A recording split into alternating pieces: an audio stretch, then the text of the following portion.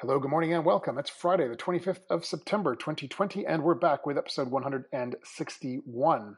And yes, I am hoping to get back to my usual twice per week episode run very, very soon.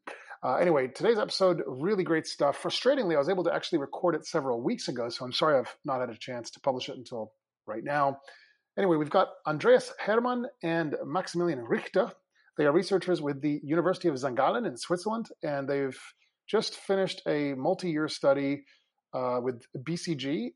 It's sort of a sequel to a study that I've talked about quite a bit in the past. If you remember, BCG and the World Economic Forum had done a study on the city of Boston investigating an autonomous future without any sort of car sharing.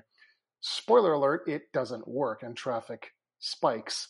Anyway, so this particular study then is trying to understand, kind of classify cities around the world into 5 different types in an effort to understand which future mobility solution is the best for each city type. Obviously, there isn't sort of one shoe fits all. Anyway, I'm going to stop talking and let them do all the talking because episode 161 with Andreas Hermann and Maximilian Richter begins now.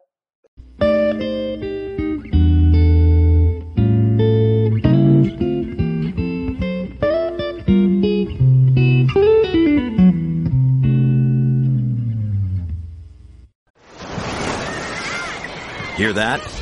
Believe it or not, summer is just around the corner. Luckily, Armor All, America's most trusted auto appearance brand, has what your car needs to get that perfect summer shine. Plus, now through May 31st, we'll give you $5 for every $20 you spend on Armor All products. That means car wash pods, protectant, tire shine, you name it. Find out how to get your $5 rebate at armorall.com. Armor All, less work, more clean. Terms apply. And we're live. So Andreas and Maximilian, really great to chat with both of you. Max, you and I, of course, had the chance to connect a while back. And actually, if people don't know, if Max's name sounds at all familiar, it's because you will have seen him on our website. He's one of our associates at Hogan & Co. And obviously, guys, it's really exciting to be here today to chat with you. I think it makes sense to kick off with a brief intro from each of you, so we can kind of frame the context.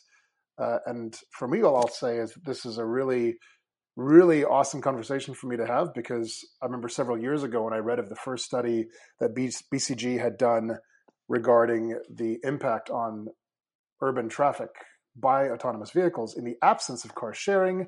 The study, I believe, was conducted in Boston. There was a marked uptake in traffic congestion generally. In fact, that's a study that I've discussed quite a bit on the podcast. So to be able to chat with both of you now and kind of get, shall we say, the sequel to that study, as it were, super, super exciting for me. So please, I guess, Andreas, why don't we kick it off with you, if you would give us a brief intro, please, of your background and how you ended up here. Yeah, I'm a professor at the University of St. Gallen and director of the Center for Customer Insight. We are involved in various projects, mainly with the automotive industry, and that's the reason why we run into this topic of autonomous driving a couple of years ago. So we did many joint research projects with the auto industry, tried to investigate how people perceive autonomous driving, how it is considered, where the hurdles, where the advantages, as seen by the consumers. And at some point in time, we got in touch with BCG, and then we decided to do this large-scale empirical investigation about the usefulness of autonomous technology in various city settings.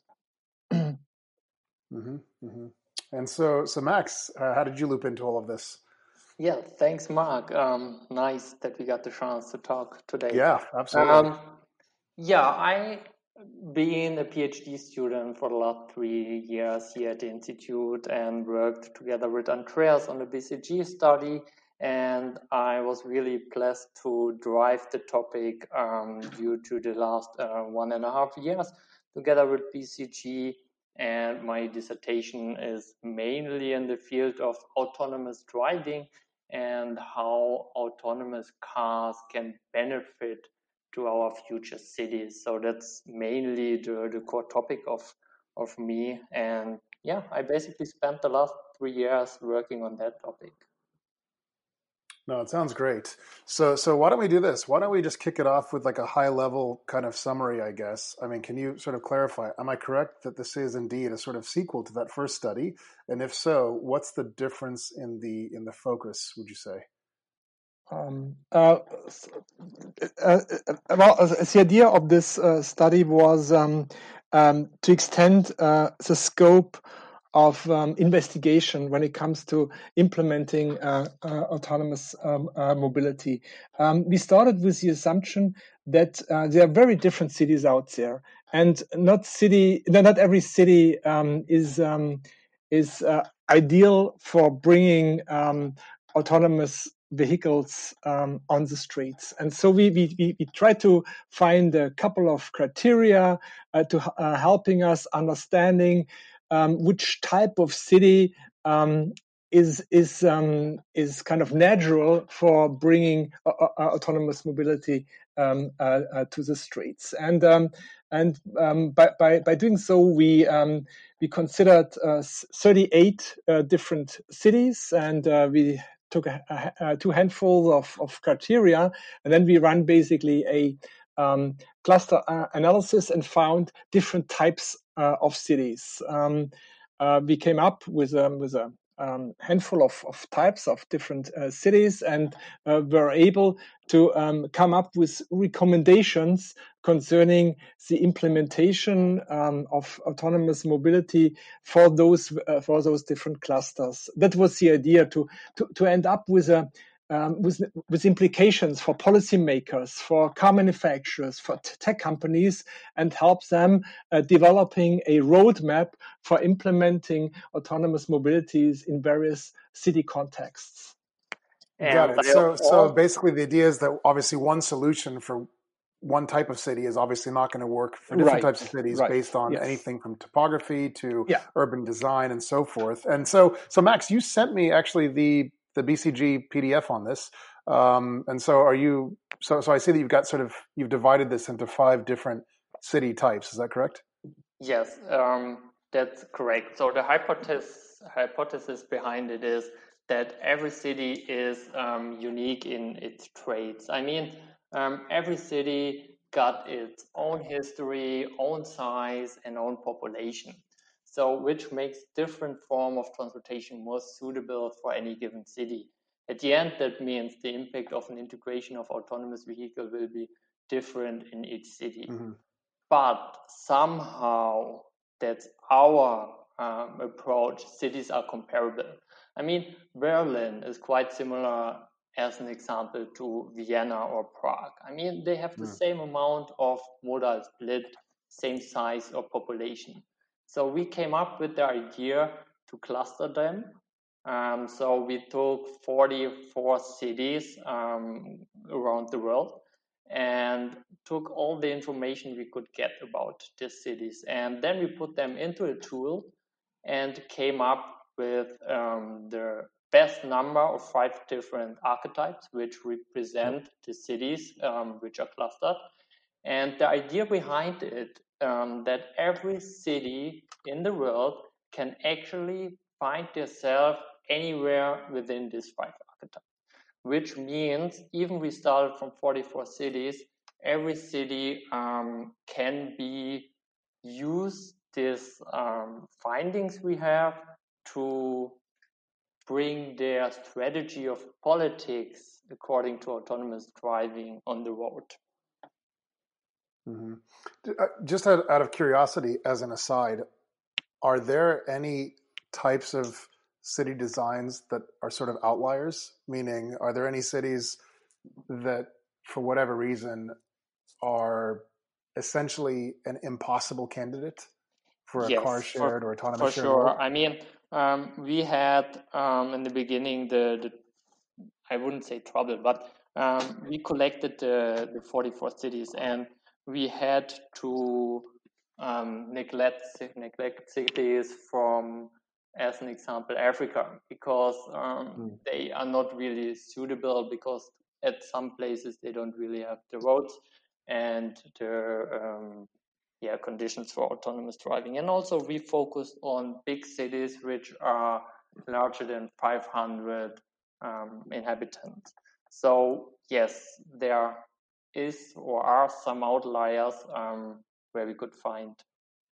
Mm-hmm, mm-hmm. Got it. And just looking at the simulation result, it looks almost like a scatter plot.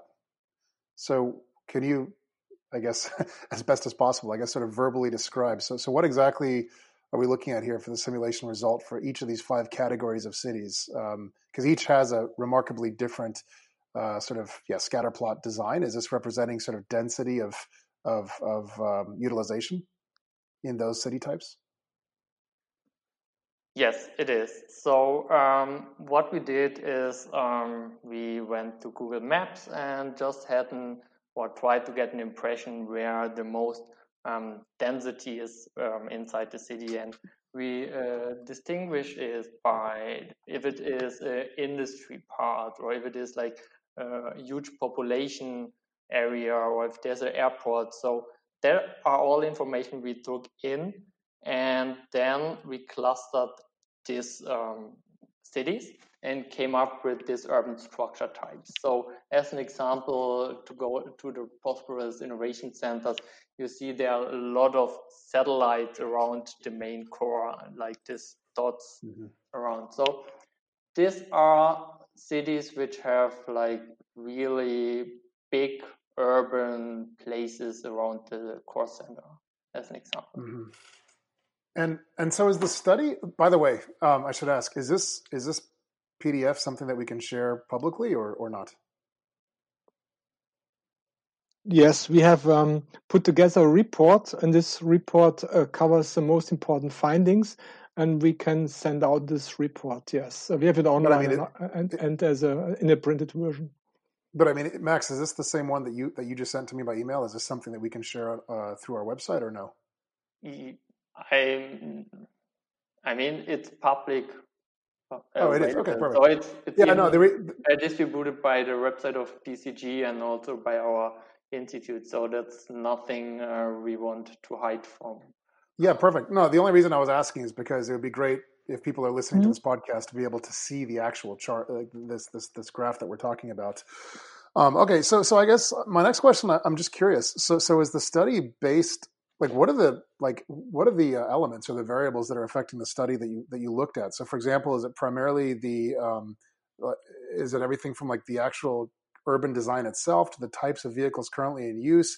What kind of assumptions are made? And crucially, are there any, like, what impact, if any, was taken into account for the study with respect to, shall we say, consumer acceptance or social acceptance, if it was necessary to implement some sort of a personality shift? Meaning, for instance, in LA, Max, as you know very well, since you lived in Long Beach anyway, people love their cars. They love to drive individually. So I would assume that this would have some adverse impact on the uptake of, certainly on car sharing, and therefore potentially on, well, any sort of car sharing, autonomous or otherwise. So is that a factor that was considered, or is it strictly a physical infrastructure study? So actually, we have a lot of data which is going into the study. As an example, city age, density, and also the mode distribution. We talk about the model mix. But we mainly focused on data which we could find about the city. And what you are talking about is the acceptance of the people, if they would use the mode or not. But we have some graph or like a statistic inside of it, which is about the distribution of when a person will use any transport modes. As an example, if you go for a distance of 2 kilometers, the likelihood that you walk is higher than the distance of 10 to 15 kilometers. So that is a distribution we took from actual literature out there. But to be honest, this is just one tiny part of a dozen of input data we used. Mark, you were raising a very important point. It will be a very rough ride all the way to autonomous mobility because people love cars. Some people give names to their cars, and the automotive industry did a great job in the past by relating specific emotions to car-based mobility. That's absolutely right. And so basically, we need to step back and say, okay, we have different driving situations. It's not fun on a Monday morning to commute between your home outside LA and your office downtown LA. That had nothing to do with happiness, with freedom, or any other emotion. So it's pure burden. And for those occasions, we need to think about improving mobility by using autonomous mobility. But there are other circumstances. On a Saturday night, when you open the roof of your cabriolet and you enjoy riding. And I think we have to consider both situations. And I think both situations will find a place in our modern world. But in this study, we were focusing on the downside of mobility. So when mobility is a burden. Yeah, no, that makes sense. I mean, so I guess the question becomes, I mean, just to close the loop on this aspect anyway, the emotional connection to cars. Mm-hmm. So I've often suggested in the past that you're probably not going to get rid of that emotional bond until a car actually loses the steering wheel. Because only once a vehicle does not have a steering wheel does it stop being a car, and it's basically just a train, mm-hmm. and therefore an appliance. Yes. Look, if you take, for example, the luxury models from BMW or Audi, these models already today offer L3 autonomous mobility. That means up to a speed of 60 kilometers per hour, you can give up the driving task from the human to the machine. You can move it from the human to the machine, and we can even go a step further to the next level, to L4, where in almost all controlled driving situations, the machine can take over control. But the steering wheel is still in the car, and so you can make a decision. In some situations, when you have this stop and go traffic situations, you give up control of the car, or in other situations when you have a freeway in front of you, you might enjoy driving, and then you take over control. So I do see room for both. So I do not see a necessary contradiction. Well, I'm sort of a contradiction myself because okay. I love driving, and yet we have a Tesla Model Y, and even my wife has said to me on numerous occasions, she says, I cannot believe that you choose to use autopilot as much as you do because you like driving. I said, yes, I like driving on a mountain road, in a canyon, on a racetrack. I don't want to drive on the freeway. So, yeah, okay, maybe it's not such a contradiction after all. Okay, neat. So actually, that's a good. Yeah, please. Let's challenge it. Do you really love or like to ride your car in a city like New York or Berlin, where you have an average speed of about, let's say, 20 kilometers an hour, what is about 10 miles per hour? Do you really like that? And no, that's my point. Staying in congestion for hours? Yeah, no, that's my point. I do not like that. The sort of driving that I like is indeed a mountain road, like a beautiful mountain road, or yeah, something which indeed doesn't require sitting in traffic and is actually engaging and is fun. So yes, agreed. For ordinary commuting. Mm-hmm. Yeah, I mean, commuting is the most time you sit in the car, and exactly. So we need to challenge this. Is that really the type of mode you want to choose in the future for commuting, the car, which is obviously pretty slow and a lot of traffic jam including? Well, I mean, I guess if your question is, what do I hope for? I mean, I think it'll still be a car in the sense that it's going to be the box with wheels. But to your point, yeah, of course, absolutely, it should be fully. You shouldn't have to drive. It should indeed be at least level 4, if not level 5, right? Yeah. But actually, that's a perfect segue, though, to a question I wanted to ask. So I've been saying for a very long time that I don't even think it's necessary to prioritize. Yeah, I mean, of course, there should be research on level 5, if only for research sake, and to eventually reach that end game. But I think as a practical go-to market strategy, level 4 is where the focus should be. Because after all, if you have cars which can drive on certain roads and certain lanes and certain conditions from A to B, that would actually be a hugely sufficient win. No, so actually, I guess my question I want to ask you is: does your study consider only fully level 5, or is this considering, for instance, level 4 as well? No, we considered level 5 because we see basically 2 entry points into the world of autonomous mobility. One entry point is what technology companies are doing. They jump directly to level 5. That's Mobileye cars, Navia cars, Google cars, and we believe that we will see those vehicles in the inner parts of cities. In inner cities. That's one way. The other entry point is pursued by the car manufacturers. They go all the way from level 1, level 2, level 3, level 4, right. And we will see those technologies probably on freeways. So where people decide, do I want to drive by myself or do I want to take over driving responsibility to the machine?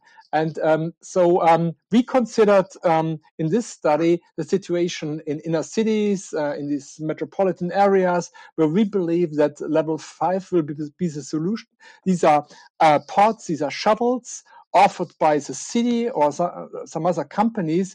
People do not own those vehicles, and they just circulate. They're not looking for parking. They are controlled by a driving management center or traffic management center, and that's a totally different type of mobility compared to a Mercedes S-Class where people use L4 technology to decide, do I want to drive by myself or do I relax and let the machine do this job? So both options are possible. We believe in both options, but we considered the L5 situation. Another day is here, and you're ready for it. What to wear? Check. Breakfast, lunch, and dinner? Check. Planning for what's next and how to save for it? That's where Bank of America can help. For your financial to-dos, Bank of America has experts ready to help get you closer to your goals. Get started at one of our local financial centers or 24/7 in our mobile banking app. Find a location near you at bankofamerica.com/talktous. What would you like the power to do? Mobile banking requires downloading the app and is only available for select devices. Message and data rates may apply. Bank of America NA, member FDIC. Yeah, so I get it, and I agree completely, actually. I guess what I'm wondering, though, wouldn't it be a vastly more attainable, more easy goal, or I should say a less difficult goal, to for cities to embrace level 4?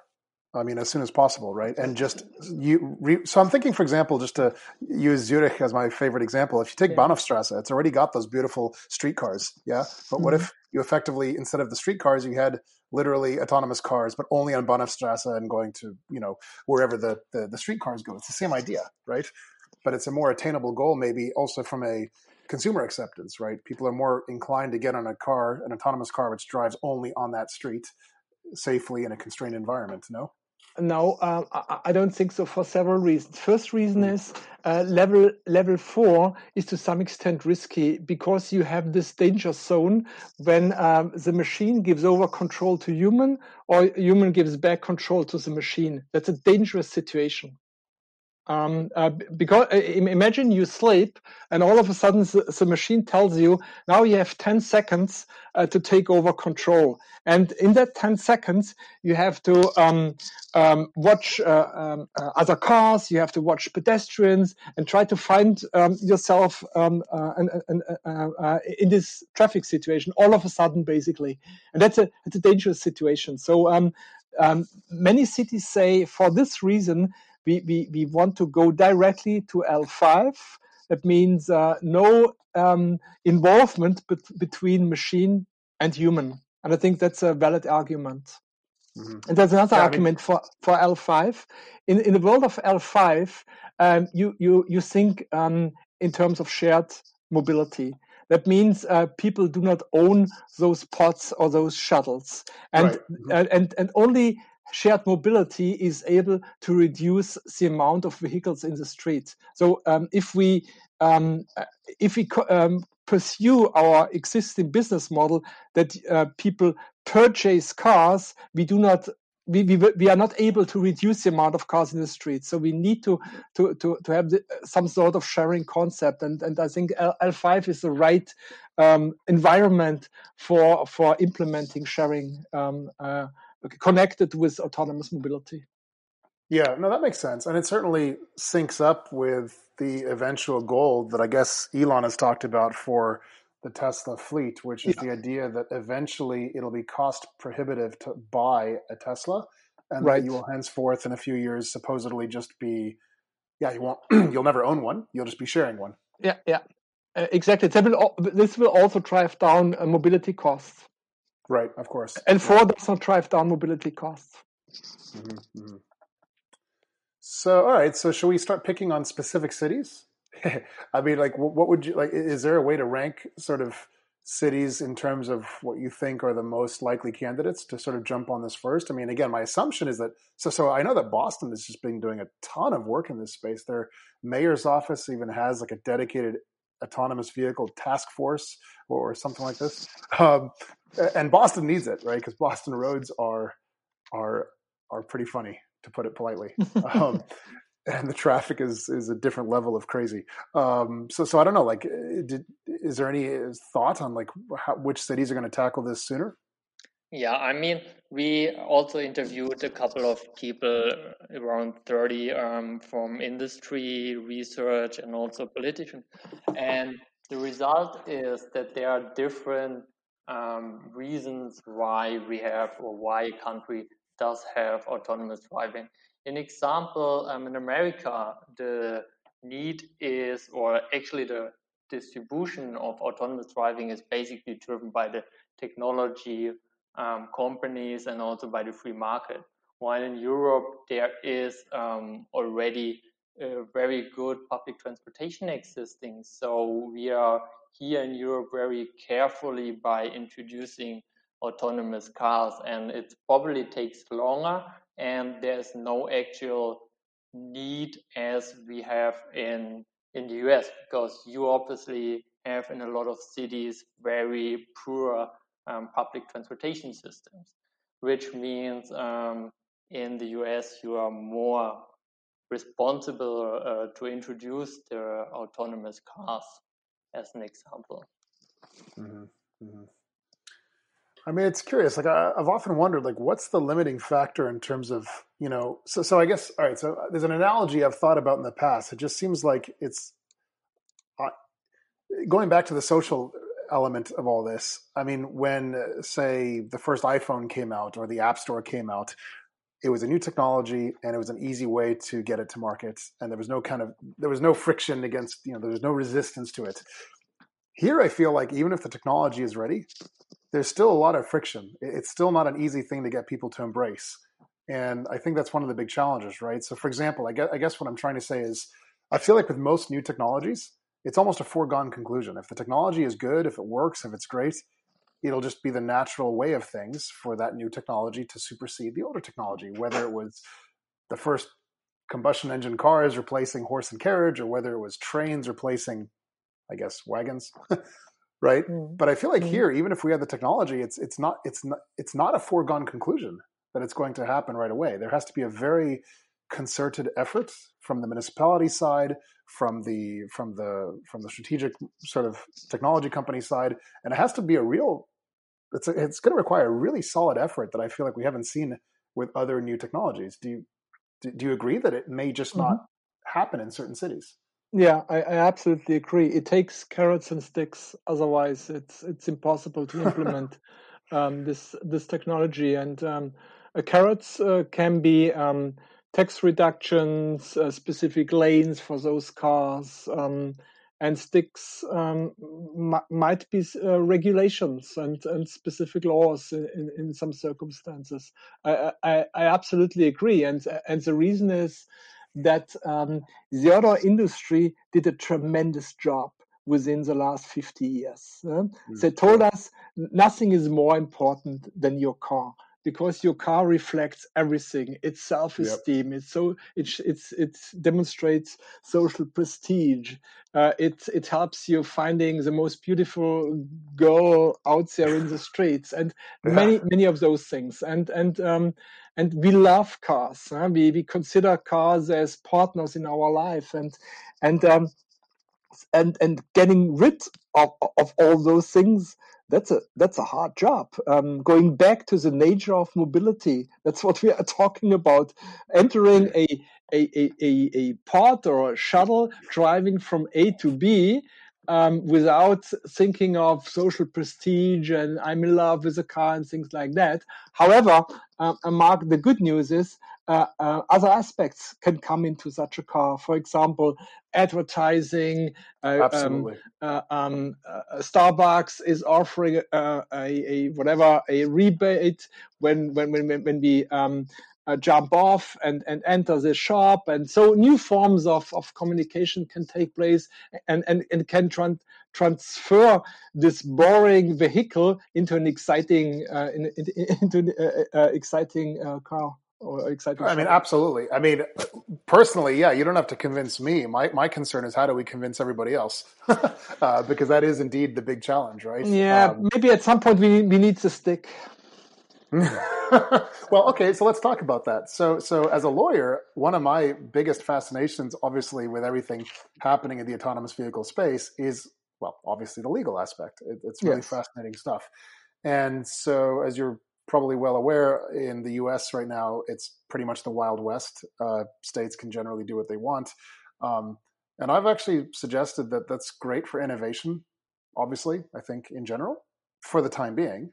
However, I think that eventually, once companies are ready to get level 4 cars on the road, and obviously level 5, that eventually we do need a proper, rigorous framework of law in the form of what I've at least hypothetically suggested, an FAVA, a Federal Autonomous Vehicle Administration, to complement the FAA. And so to put it more succinctly, I think that for level 1, 2, 3, by all means, do what you want. But once you want to put level 4 and 5 on the roads, it's got to be approved by an FAVA of sorts. What do you think? Yes. I mean, like, in other words, are you in favor of that sort of government regulation in all countries generally? Like that AVs are sufficiently complex as to require that?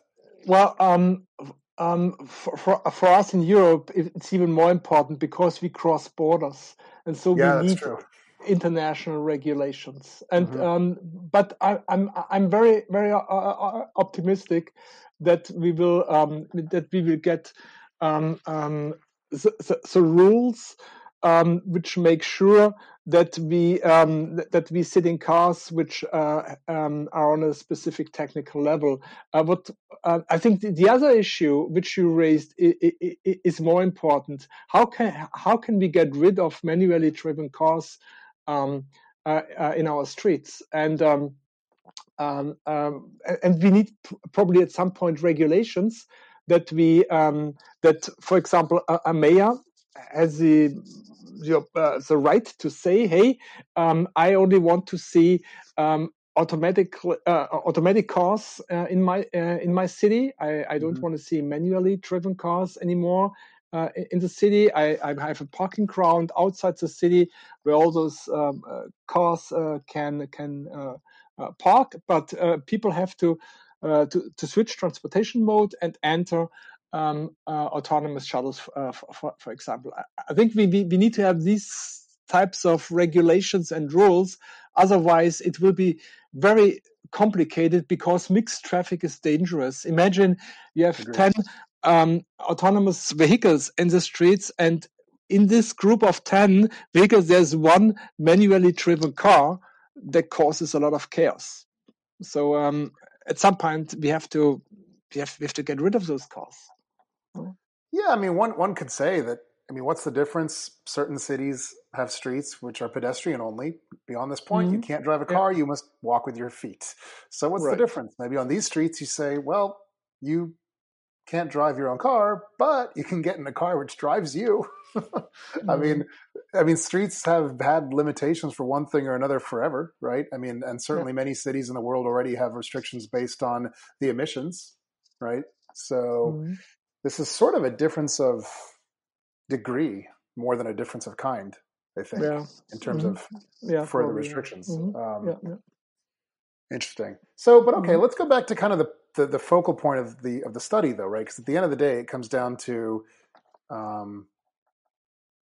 deploying autonomous vehicles are a necessary step in the right direction, but they're obviously not sufficient in the absence of, well, shared mobility. And so, well, obviously, COVID has kind of blown a hole in sharing anything with anybody. So, how does this adversely impact, this whole transition? I mean, nobody wants to get into an Uber or a Lyft or anything even remotely shared, let alone public transit of any sort. I know that in San Francisco, for example, the so-called light rail system has now been shut down until next year. So, isn't this very bad? Yeah, I think COVID works in both directions. You're right. Nobody wants to enter a Uber car. We do see that people go back to their own cars. They avoid public transportation.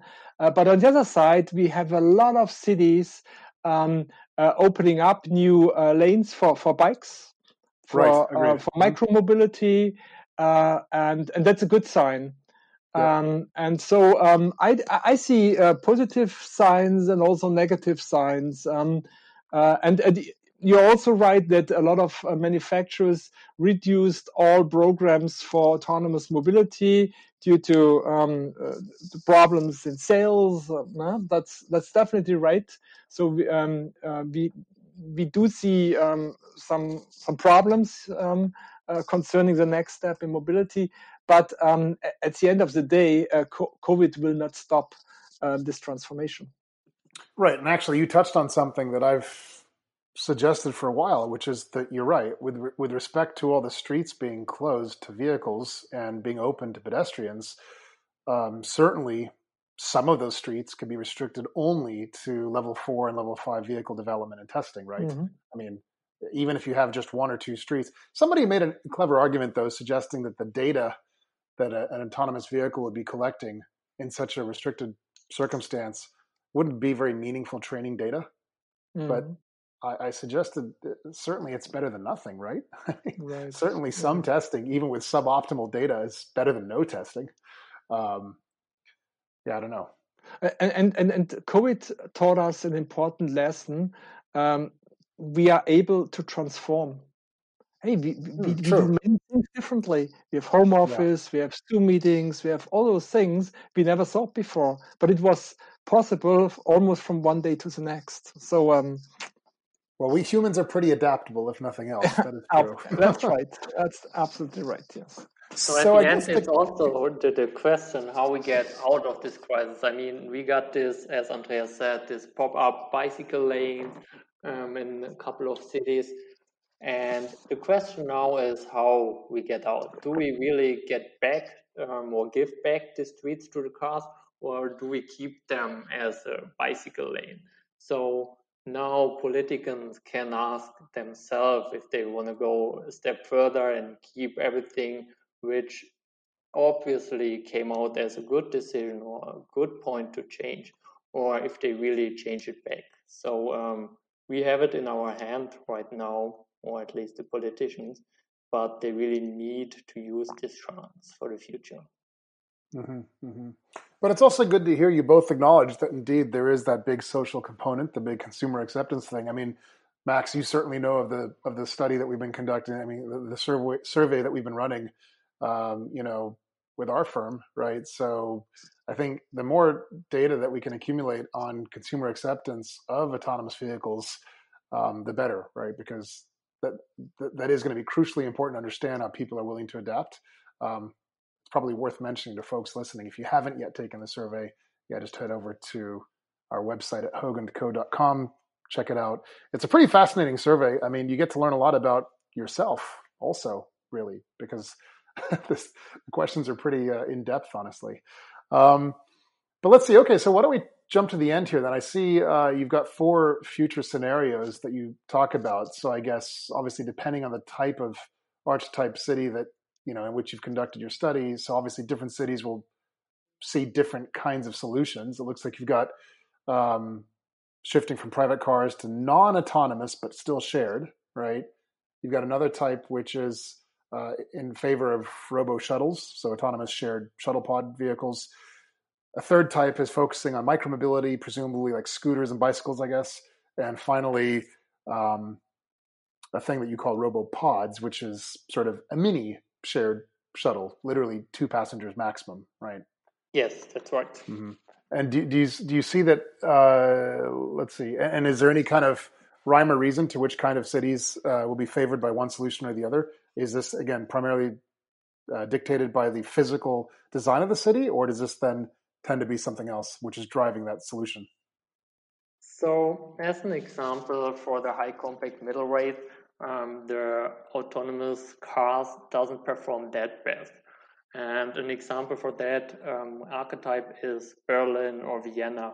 And the reason for that is that we already got there a pretty well existing public transport network. So That's the reason why autonomous cars are obviously not that good performing, because they would cannibalize the public transport, which means people switch from the public transport to cars, which increase traffic situation. But in other cities, as an example, in car-centric giants, Los Angeles as an example, autonomous mobility would make the traffic situation even better. So as you see, there are traits which are beneficial for autonomous cars and are not. And this reminds me, I almost forgot to ask you, we're seeing, at least anecdotally, but I think also the data is validating the anecdotes, that indeed people are shifting out of cities more to suburbs. And so I guess the question becomes what impact this will have on the testing and certainly the deployment of autonomous vehicles and their role, right? So speaking of anecdotes, one of the things I've heard for quite some time now is that in the UK, people who own Tesla vehicles tend to drive further and more frequently than owners of any other car. And speaking personally, I can say that my wife and I have definitely done much, much, much more driving since we got our Tesla, just because it's about 1/3 the cost if you consider only fuel costs as the metric, but obviously there's also maintenance savings. But even just based on fuel versus electricity, it's about 1/3 to 1/2 the cost. Certainly it's just easier to drive because just offloading a lot of the effort driving in traffic with autopilot, as limited as it may be, it definitely offloads a lot of the effort. And so that kind of at least, frees up, it gives the added optionality to live further away from a city generally, which in turn means that more people, assuming we get back to a world where people do still sometimes need to commute to the city, well, now they don't mind commuting as far. So that's going to also really change the dynamic, right? Absolutely. When you need mealtime inspiration, it's worth shopping Kroger, where you'll find over 30,000 mouth-watering choices that excite your inner foodie. And no matter what tasty choice you make, you'll enjoy our everyday low prices, plus extra ways to save, like digital coupons worth over $600 each week. You can also save up to $1 off per gallon at the pump with fuel points. More savings and more inspiring flavors make shopping Kroger worth it every time. Kroger, fresh for everyone. Fuel restrictions apply. Absolutely, and that's a problem. These widely spread neighborhoods reduce the efficiency of autonomous driving. Right. Absolutely, especially when we think about shared autonomous driving. And because shared autonomous driving is most efficient in dense neighborhoods, in dense environments. Sure. And that makes it difficult. Absolutely. So probably the solution is a mix of different types of transportation, different transportation modes. So trains, subways, micromobility, as well as shuttles and pods. But that's the answer is not general. So we have to look case specific into specific cities, into specific environments, which combination of modes makes sense. But you're absolutely right. That's a disadvantage. Mm-hmm. Mm-hmm. And so, I mean, I know it's always the annoyingly impossible question to even discuss, but should we talk about timelines? I mean, what's realistically, what's like a realistic time frame for when we're going to start seeing these sorts of shifts? I would say that depends on whom you ask. Yes, it does. There are some people out there, they say that never will work or happen. But if you ask other people from tech companies, they promise me that we'll have autonomous car on the roads in the next 2 to 3 years. So I mean, that's a hard bet. But maybe Andreas, do you know more? Well, but hang on though. Even if we have autonomous cars on the roads, again, to the point of your study, that doesn't speak at all to the sharing aspect of it. I mean, so what if there's a lot of autonomous cars? What matters is it a shared mobility application, right? Well, I'm pretty sure that we will see the first shared autonomous applications. I would say in 22. We are in contact with many of those high-tech companies offering those devices and those machines, and all of them are arguing that the negotiations with cities are in a pretty mature phase. So we will see limited applications in some neighborhoods, or in some quarters, not across the whole cities, but at least on such a level that these combination of different pods and shuttles can replace traditional car-based mobility. I think that we will see in 22 in some of those called smart cities, cities who are very progressive and try to change the nature of mobility substantially. Mm-hmm, mm-hmm. And I know it's sort of beyond the scope of the discussion and your research, but it's worth at least asking briefly, since it's a foregone conclusion that future autonomous vehicle development will also be electric, and furthermore, again, to the point of your research, that everything must indeed be shared eventually, which we can all agree on. What are your thoughts on what's going to happen with respect to tax revenue and, say, insurance generally? Like, any thoughts on how that's all going to play out? Well, I think it's pretty clear that insurance payments will go down because we know that 91 to 94% of all car accidents are caused by humans and not by the machine. So if the machine takes over driving responsibilities, the amount of accidents should go down significantly. That means that the risk of driving goes down. That means that insurance payments can go down. So the car insurance industry is in big trouble, in my view. Mm-hmm. And another point is what concerns the city is a lot of city makes money by parking spaces or traffic toll. So that's a really big loss for the city. So they need to find new business models how to make money with autonomous cars, because they will lose a big amount of money or income within their city. And even though what you shouldn't forget, if people move out, as you explained, they are able to drive further out of the city, the prices for houses is dropping down. So that totally will destroy or change the financial business industry within the city. So they really need to focus on new business models. Well, that's a really good point, actually. Although I would imagine that this impact will be much more or less on certain cities, right? So my somewhat naive assumption here is that obviously, if you compare a city in which a large percentage of the population already relies on public transit instead of their own vehicle, versus say take Paris versus say Los Angeles. I would assume, therefore, any major shift is going to impact adversely a city like LA much more than it would impact a city like Paris. No?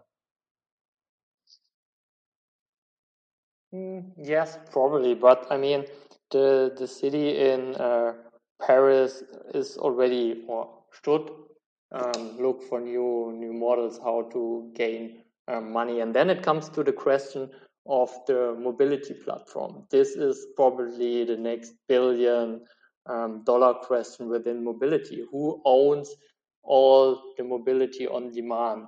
And that could be the city itself, but it also That's been could my be Google assumption, Maps. yeah. So we really need to think who's the fleet provider. And this doesn't matter really if we are talking about autonomous car or if we talk about the micromobility scooter. Because currently within the city, it's a mess. You need a ton of apps to find the traffic mode you want to find. So Yeah, exactly. At the end, you as a city can really take over this mobility platform.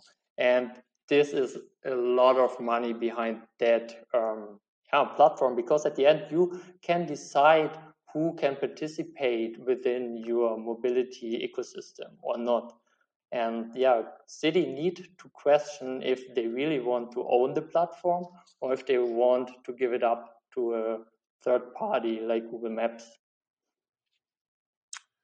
I mean, can we theorize on this based on some analogies? I mean, if it was one provider of the vehicle, I would say the analogy, for example, is the police force. I mean, in American cities and certainly in European cities, you get, one primary supplier of vehicles, right? So I think in Germany, a lot of the BMWs are used for police cars and Volkswagen as well, I guess I've seen. And in America, we tend to have Ford, right? Mm-hmm. So, I mean, suppose, for instance, I don't know, suppose that, Google's Waymo division decided to start producing started selling these to cities. I mean, that would make sense. The city would still own them, or at least maybe lease them or subscribe to them, essentially, right? Isn't that the same analogy as with, say, police vehicles? Yeah, we will definitely find those models, those subscription models. But I'm not really concerned about the hardware, because that will be commodity. So the interesting part is sensoring and the software, and I think it's pretty clear that we will not have 20 suppliers in the market, but we will have 4 or 5, and the market is big enough to have those different concepts or different technologies out there. And we will have kind of an oligopolistic market for software, for processing unit, for sensoring. And maybe the hardware business could be at the end a simple commodity business, especially when we talk about pods and shuttles. These vehicles are on the streets at a max speed of whatever, 20, 30 miles per hour. So that's no rocket science to produce those cars. And that's simply a economies of scale business. But the crucial point is, do we have enough competition on the software side? And I'm very confident on that, because if we compare Mobileye with Tesla, with Google, we do see different approaches. And I think there's room for all of those approaches out there. Mm-hmm. Mm-hmm. And also, let's face it, I mean, maybe it seems like there could be a very real need to give sufficient incentives to cities. I mean, at the very least, you're right. There's a concern that they could lose a lot of revenue from parking slots. On the other hand, you look at companies like Here Technologies, which are basically crowdsourcing all the various data from vehicles, and they're able to sell the road data back to the cities. So the cities know how to, they know which part of the road has to be repaired. And so that saves a lot of money. Instead of randomly looking around, they can go exactly to the precise location. I mean, maybe that's what it comes down to. If they can actually utilize the sort of data, maybe it's more than just cutting down on traffic, but indeed at the end of the day, use that data in totally new ways. That's what it comes down to, I suppose. Yeah. That's a story which we hear all the time. Data is a new gold standard, basically. Yeah, but at the end of the day, we need to make sense out of this data. And I think that's still a long way to go. There's a lot of data around, but not many companies are really able to make sense of data.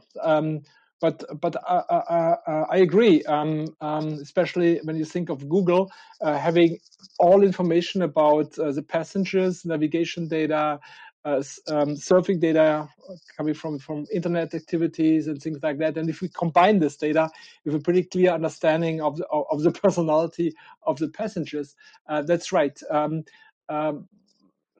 But then business models come into play. So what kind of business model can be implemented?